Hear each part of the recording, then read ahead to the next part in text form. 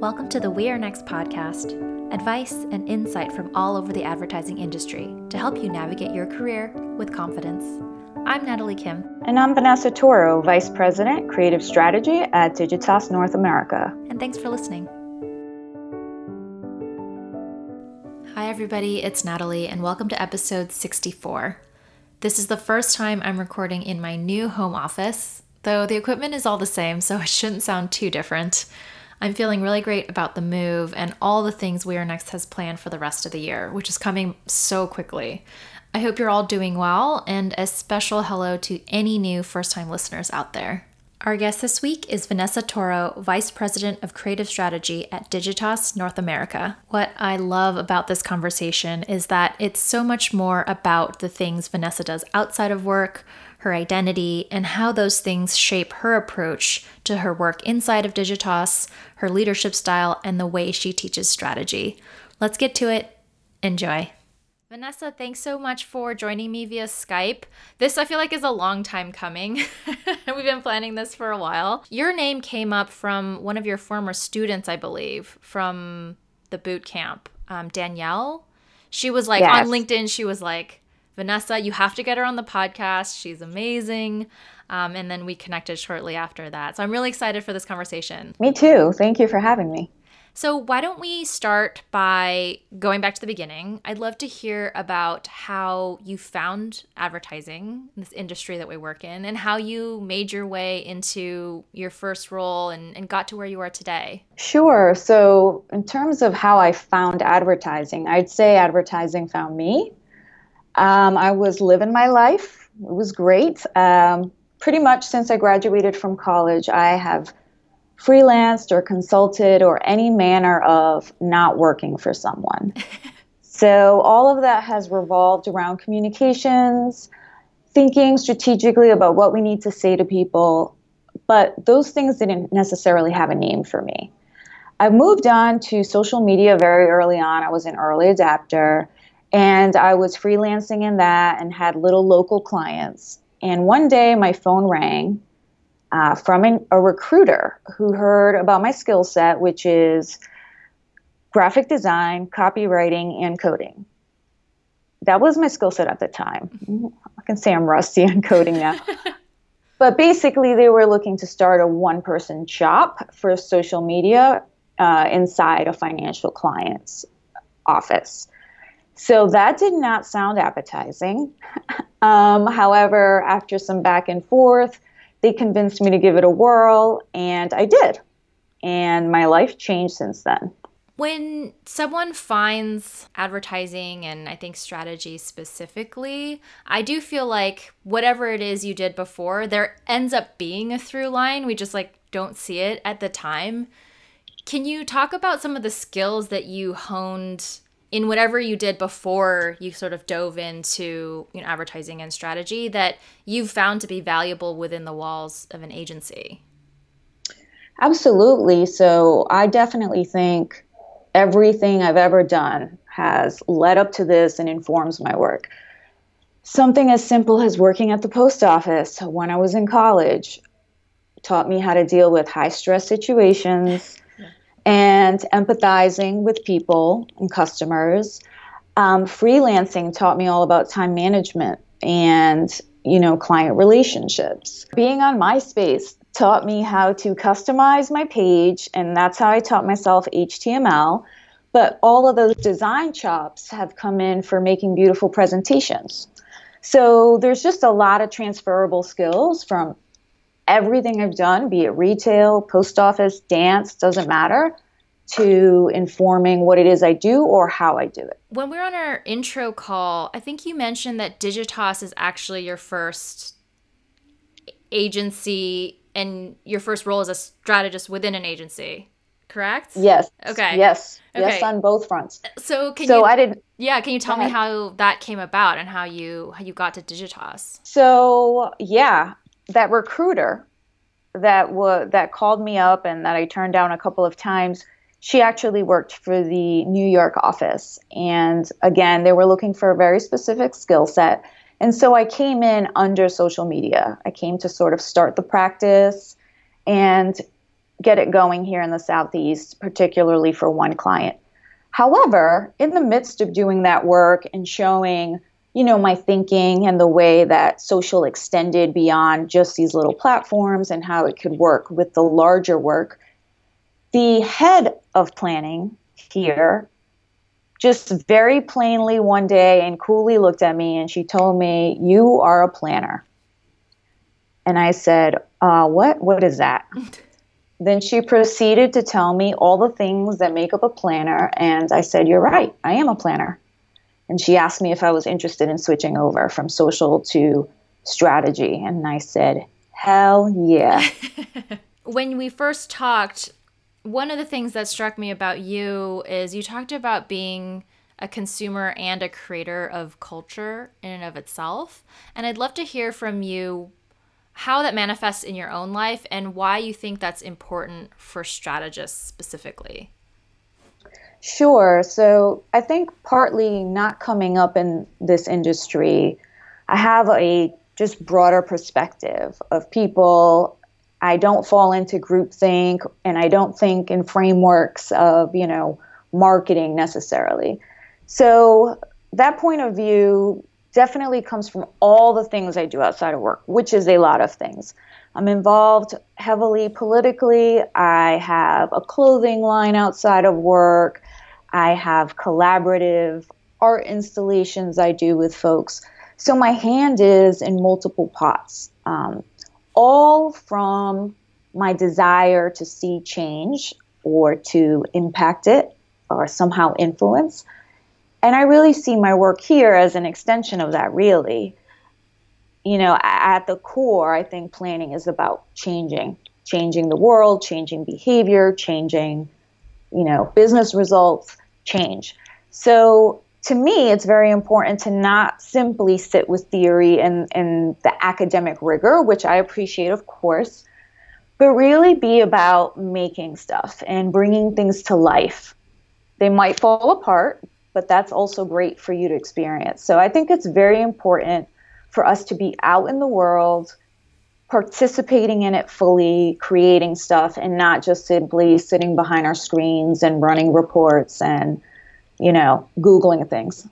I think that's a profound perspective because especially when people are starting out, I think it's an easy trap or it's tempting to think that in order to do my job well, I need to look at what's been done in the industry to kind of like swirl within the world of advertising in and of itself. And when we think about the things that we make that go out and exist in the real world and needs to speak to like very different types of people, I mean, the more exposure and experience that we can get out there participating in the world, it can only inform the things that we make, that we put out in the world. I don't know. It seems obvious, but I do think when people are just starting out, it seems superfluous to like go out and do other things. But I think to your point, especially for strategists, all of that is just fodder for connecting different ideas, seeing things that don't exist between two worlds, and you just really can't get that, like you said, staying in the world of theory.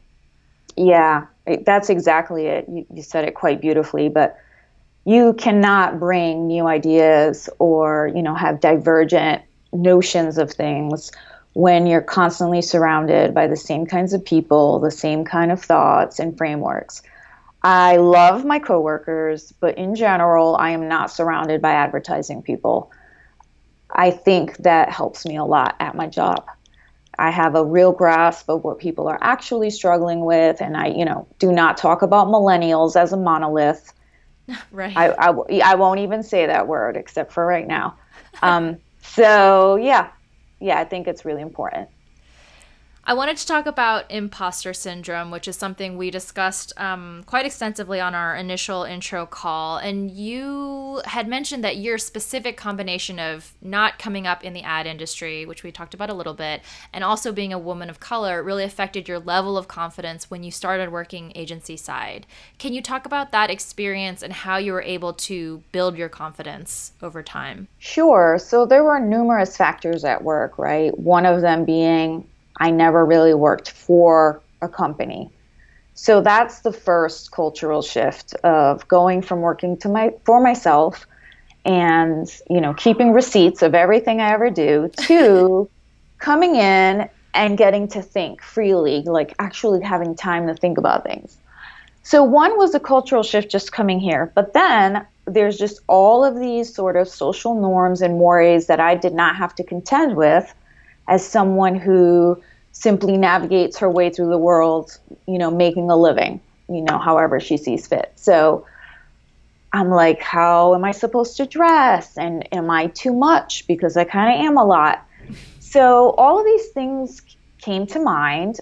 And at some point, I verbalized them. I remember having conversations with people about, how to make sure you come in, in a good fashion, how to make sure you're properly, I'd say, acknowledging what came before you. Mm-hmm. So, like, when you're observing any culture or society, you need to simply sit back and watch how things are, how the natives behave.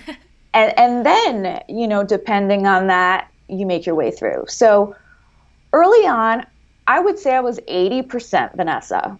Certainly, brought my wits, my sense of humor, my style, my fashion for sure. But there were reservations around certain things. At different times in my career, I've thought about accent reduction or, ways of conforming to the very neutralized, boring expectation. Mm-hmm. I shed all of that for sure. One particular instance was someone saw me outside of work or saw a picture of me, I can't remember which, and they said, "Oh, wow, that's so awesome. Why don't you ever dress that way at work?" And I had a head wrap and I don't know what else. And I said, "Well, because it's work." And they were like, "You can bring that person in." Mm-hmm. I thought that was really interesting. And I decided to test the waters and it was not a problem. No one blinked their eye. Nothing happened. So progressively, I started pushing that a little further.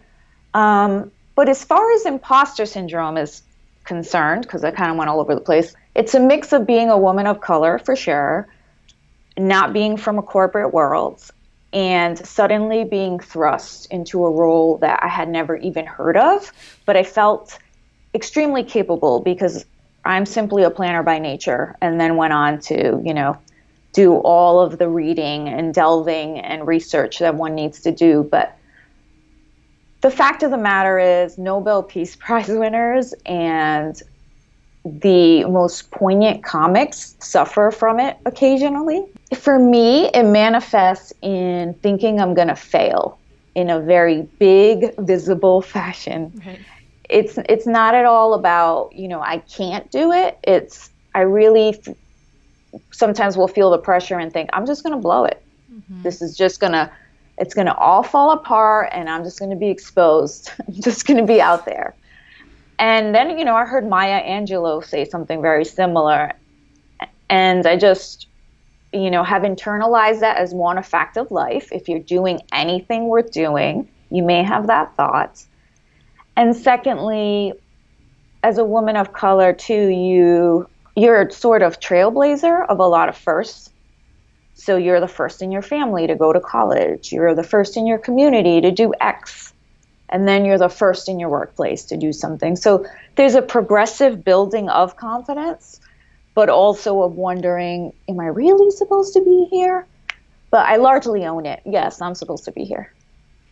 Your example is so, the specificity of feeling like you're going to just blow it. I saw a wonderful graph. I think it was from BuzzFeed or something, but it was a graph about imposter syndrome or a chart. And it was basically saying the same thing where like the more that we're given, the more we achieve. It's just an opportunity for us. There's like more at stake to lose. And so you're just like, shit, like it's not, yes. It's hard. It makes it hard to, celebrate your successes and really like acknowledge like, wow, like look how much I've accomplished that I can accomplish. Look how much I'm capable of. It's always just kind of like setting us up to like lose everything. So I totally know what that feels like.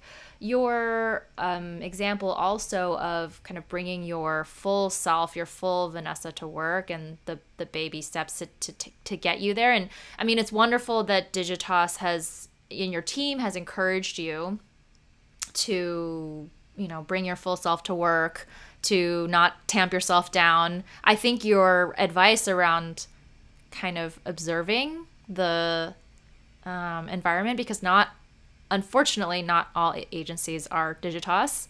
And while they might not explicitly say, like, you can't wear that to work, I think it's very sage and realistic advice to kind of assess the situation.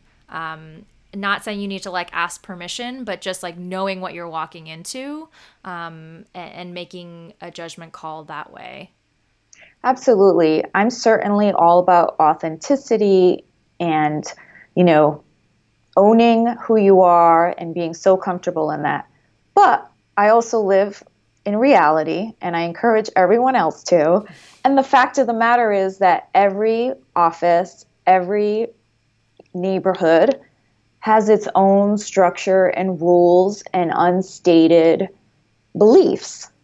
That's just the reality of life. And when I come to work and I see so many women with natural hair, I love it, to the point that, I take it for granted. And then I go to other places and I see, that's not a reality everywhere. Mm-hmm. I don't feel like you're sacrificing necessarily, because every single person, regardless of, how you identify, you're going to have to make some accommodations for the new space you inhabit. Mm-hmm. That's just, human interaction 101. Mm-hmm.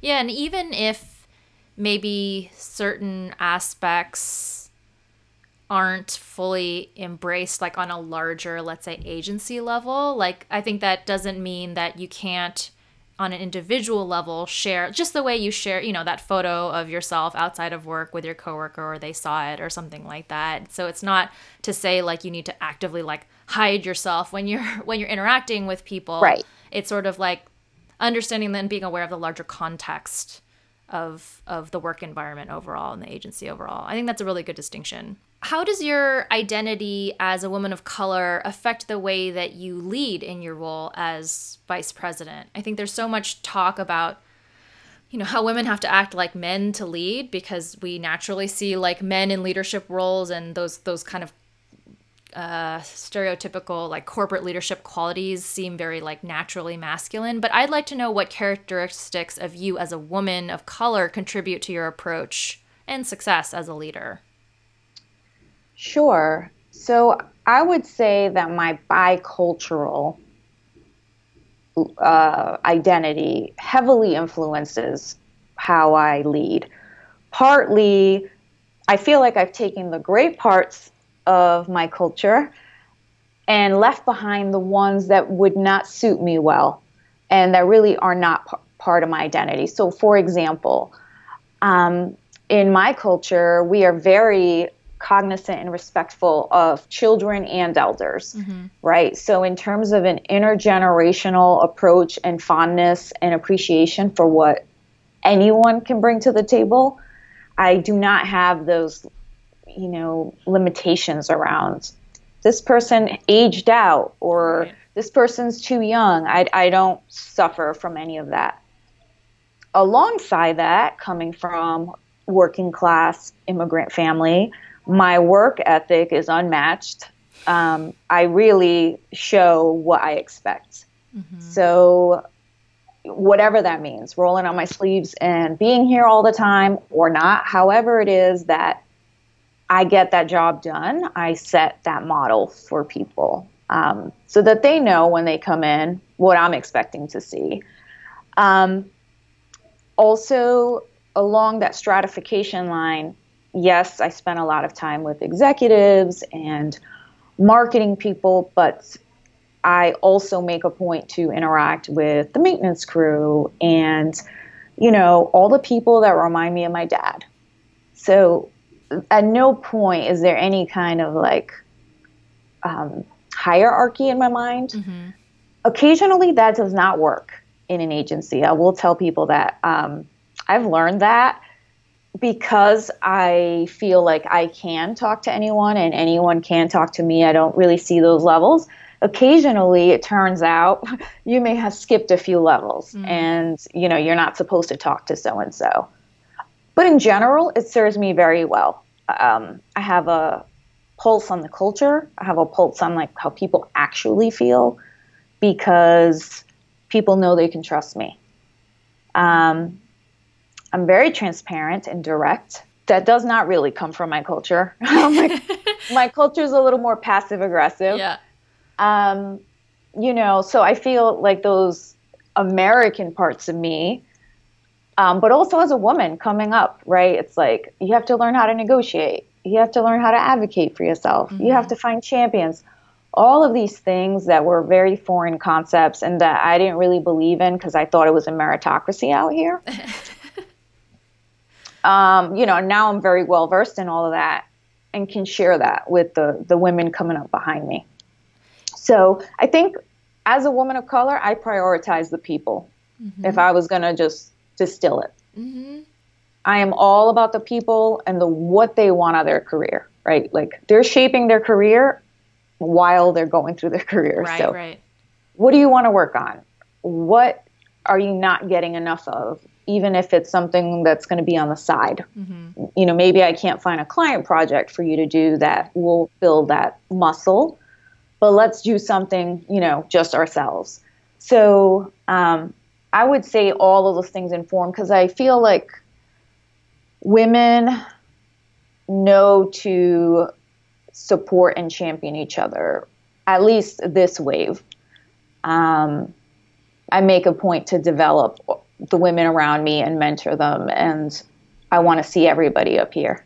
Yeah. Amen to that. Going back to what you said about, I thought it was really interesting, your point about where you come from making that kind of like directness with the way that you communicate, asserting yourself, maybe not the most natural thing and something that you needed to develop or think about more closely, or that's sort of the American influence of you coming up in this world. And as you mentor and pull up other women behind you, can you think about some of your tips in terms of like getting comfortable with that sort of directness, or what can people keep in mind? People who, like you, maybe it doesn't feel natural to be more direct, like they're more inclined to be a little more passive. They don't want to be confrontational. Do you have any words for them? So I should clarify in that I am very direct and always have been. What I have developed is tact. So okay. I had, growing up had problems with my culture and being accepted by them because I don't play games and I just get right to the point and I don't couch it in pleasantries, and that's seen as rude. Then I came into a phase where people loved that. Right. Fellow writers or people, they're like, yes, now my work is amazing. And then I just needed to find the place in the middle, which is tell the truth and assert yourself. But one, care about how it's received. There was a time when I was not so concerned with that. Care about how it's received, but more importantly, judge or speak to, what you need or the behavior and not the person. Mm-hmm. That has been a very important thing, particularly like in giving feedback. I've always told my people, none of this is about you as a person. This is not a judgment of you. It is what we need from you or what your teammate needs from you. All of that feedback is great. So back to directness. I think directness is what you should strive for. But more important than directness, I think, is just the speaking up part. Mm.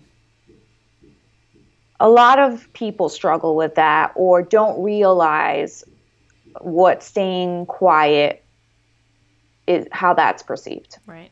So for all the introverts out there or people like me early in my career where I felt everything had been said, I don't need to say anything just to say something, people fill in the gap of your silence with their own stuff. She's shy. She's not confident. She's blank, right? You don't want to give people that control over your narrative. So speaking up is essential for carving away at any of those preconceived notions surrounding quietness or, being timid. Yeah, you need to speak up. I feel like worry about getting more direct later. The first thing is certainly just make sure that you are chiming in and adding value and sharing your point of view, because that's why you're there. I love that the way that I've never heard it said that way in terms of like other people filling in, the blank on you. I think that's a really, really great way to think about it, because especially in those first years, which are so formative and kind of like defining like how you are in the office and like how people see you, especially when you're newer or new to a company. I wanted to go back to kind of plus one what you said about feedback. I know I'm jumping back a little bit, but in terms of being able to separate what you said about the way that you deliver feedback and making sure your team understands that you're really commenting on the work and what needs to come out of them versus like them as a person. And I think on the receiving end, if anyone receives feedback from their boss, like it's also, being able to separate yourself from your work, it makes you so much more resilient to that kind of feedback, because feedback is only going to make us better and stronger and more valuable to the team, as long as we're able to actually like receive it, internalize it, and not be like taken down for days because you feel like you failed or you're just like not good enough or your boss hates you or whatever it is. So I think that's a really important point. Last year, you started teaching Miami Ad School's account strategy boot camp on the side, which is again how we kind of first got connected. What is your approach to teaching strategy? I'm always so curious because I think it's one of those skills or fields where it is very difficult to teach, because what we do, a lot of the job is in our heads or, like the way we think. So anyways, I'd love to hear your approach to teaching strategy. So I will preface it with this, which is the boot camp is set up with a different theme each week or a different, portion of this discipline. So I was brief writing. So very specific to brief writing. So I was the third week. So the students had, their intro week 1 and, maybe research week 2. I don't know. However, when I came in, I'm all about challenging your preconceived notions. That's where I start with everything. So 1, forget everything you heard before you walked in this room. Mm-hmm. And I like to be disarming. I want people to bring the unexpected. And so that's how I kick things off. So brief writing is an art form. I love it. Presenting briefings are, my jam. But 1, I made it extremely interactive and almost physical. It's hard because these are like big chunks of time. You teach for like 4 or 5 hours at a time. However, not knowing what they had experienced the weeks before, I didn't know how my approach was going to be received, right? Because every week it's a different instructor. Right. My students were so engaged. 1, if you're in strategy, you're very engaged and you're curious and you're already an amazing person. I mean, you're already off to a great start. However, I just immediately wanted to get to the stuff, right? So we spent a significant amount of time on reframing the problem, spending time with the problem. I mean, that's 90% of our job, is actually deciphering that part. The solution is kind of easy. It's just getting to the right problem first. Then I had them break into groups and brief me on something. They were so enthusiastic and so into it, but I think really I just gave them very practical things that they were able to put into use. And, it's a year later, and I still get notes about how they remembered this line, or they just used a deck that I shared with them to help them get to insights at their new job. So I just really wanted to arm them, because I know people like theory, and there's probably lots of theories around briefs and brief writing, but let's just get to it. So most of brief writing does not involve any writing, but all of the thinking that happens. So brief writing didn't even happen till the last day. That's the last step, right? Writing a brief is the culmination of all your great thoughts and the things you found and your searing insight and all that. Yeah, that's something, when I think about Where Next, we're always trying to make sure that whatever advice we're giving is really actionable and applicable. It's so easy for people in the context of career development or getting your start in the industry to just say things be confident and all this stuff. And it's what how does that actually manifest in how I do my work, how I interact with people, as we talked with earlier, bring myself to the agency, etc. So I definitely can appreciate that. And one of the things too that I think strategists, when they're sort of teaching and mentoring younger strategists who are just starting, one of the things that is really challenging is kind of showing your work. Again, we know how we do it, right, in our heads, and we're can bang out a deck and put together that narrative or write the brief, like you said, and do the thinking. But to actually sit down with someone and say, and break it down and say, okay, here's how I go about it. Here is my thought process from start to finish that manifests itself in this brief at the end. I think it's really challenging, again, because it sort of becomes natural and second nature to you, but to have to show your work is a big feat, I think. Absolutely. Teaching was a very educational experience for me. It was a challenge to wrap my mind around, how do I break down what I've essentially been doing my whole life without knowing that it had a name? That I see patterns easily, that I connect dots on a subconscious level. How do I talk to people about that? So it was an incredible exercise to go through and try to break that down, and not only break it down, make it something that people can understand and hopefully execute on. Right. And it's a worthwhile thing for everybody to do at some point. Just pause and reflect on how you operate and how would you explain that to someone. I think we can fall in love with the idea of all the magic we do, and we go away and we come back with an incredible single idea, but there are actually things that can help people get started, right?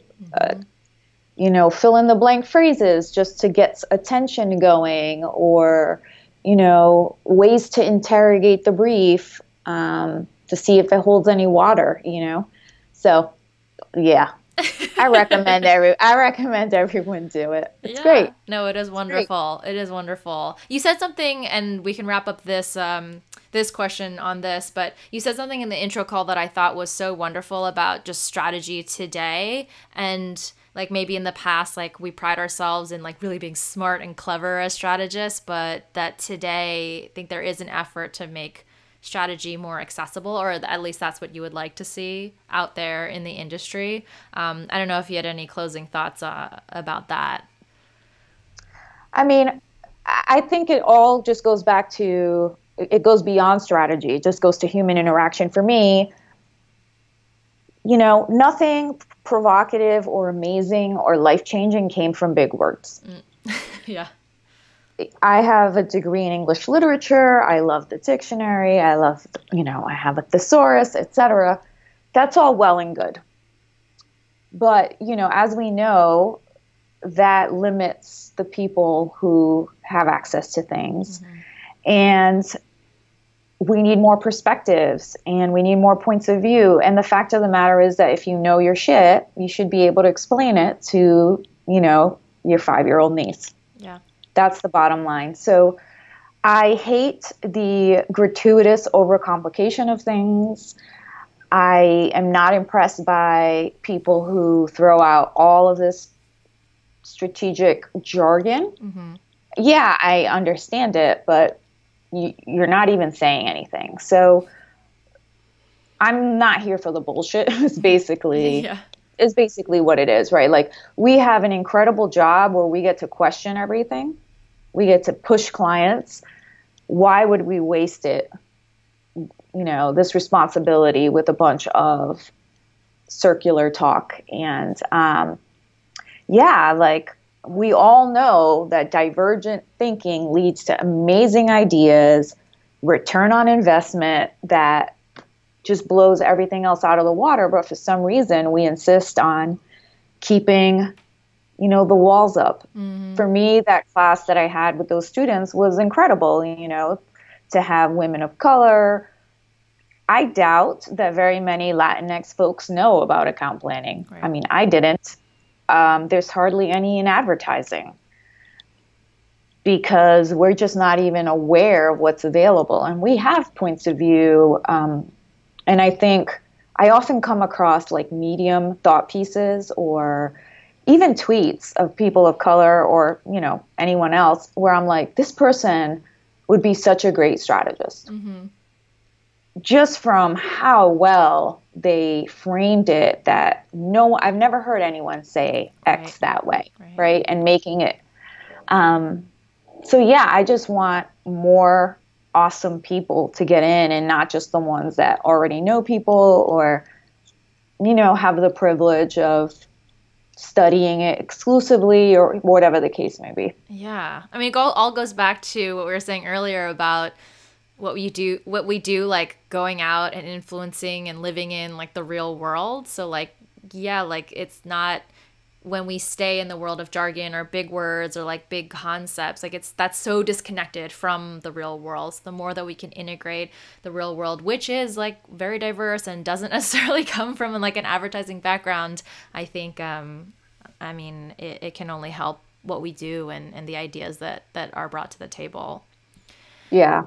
Let's wrap things up. We always end with the best piece of advice that you've ever been given, whether it's about advertising, career, or just life in general. The best piece of advice I've ever gotten, and it's about career and life in general, is get used to being uncomfortable. And, it's one thing to get used to it, and it's another thing to seek it out, which is fortunately where I am now, where I feel comfortable continuing to stretch and have that confidence of taking it to the next level and getting that dopamine rush for overcoming yet, another terrifying thing. But the bottom line is, if you have ideas and you don't necessarily fit a mold, you're going to stand out. And you have to get comfortable with that, but also, get used to being the only person that has that point of view or, that black lipstick, whatever. Yeah. That's how it's needed, right? If you are the only one. Otherwise, who would be bringing that POV to the table? Yeah. Occasionally I'm like, I'm getting tired of being that person. But generally, I hold it down. I really believe in what I'm saying. So yeah, I love it. It's a great piece of advice. This has been such a rich conversation. I think you brought your very unique perspective to it, but from your, how you came into the industry to the way that you sort of operate in your role today. So I really appreciate you taking the time and sharing your perspective and advice. Thank you. Thank you for being so persistent in making this happen. I'm happy to share, particularly for all the outliers out there and people who don't exactly fit the stated requirements. Yeah. Where can those people and other people keep up with you and what you're doing? Pretty much I am Frida's Brow on any platform except for LinkedIn, where I use my real name. But Frida's Brow. That would be just such a power move if your LinkedIn name was Frida's Brow as well. Do not dare me. Yeah, so Instagram is largely my platform this week. It used to be Twitter, but yeah. All right. Well, I'll include the links to everything so that people can keep up with you and connect. Again, thank you so much. Thank you. Many, many thanks to Vanessa. Her bit about speaking up so that others don't fill your silence with assumptions about you, that is going to stay with me for a while. I hope you enjoyed the episode, especially if you, like Vanessa, didn't come from an advertising background. Advice is so much better shared. Leave us a review on iTunes or share the podcast with a friend. And while you're at it, check out all of our resources, from our weekly email, our job board, and the We Are Next Index. You can find all our resources at we-r-next.com. I hope you have an amazing rest of your week. Enjoy the loveliness that is fall if you're somewhere that has fall. I'm Natalie, and until next time, you got this.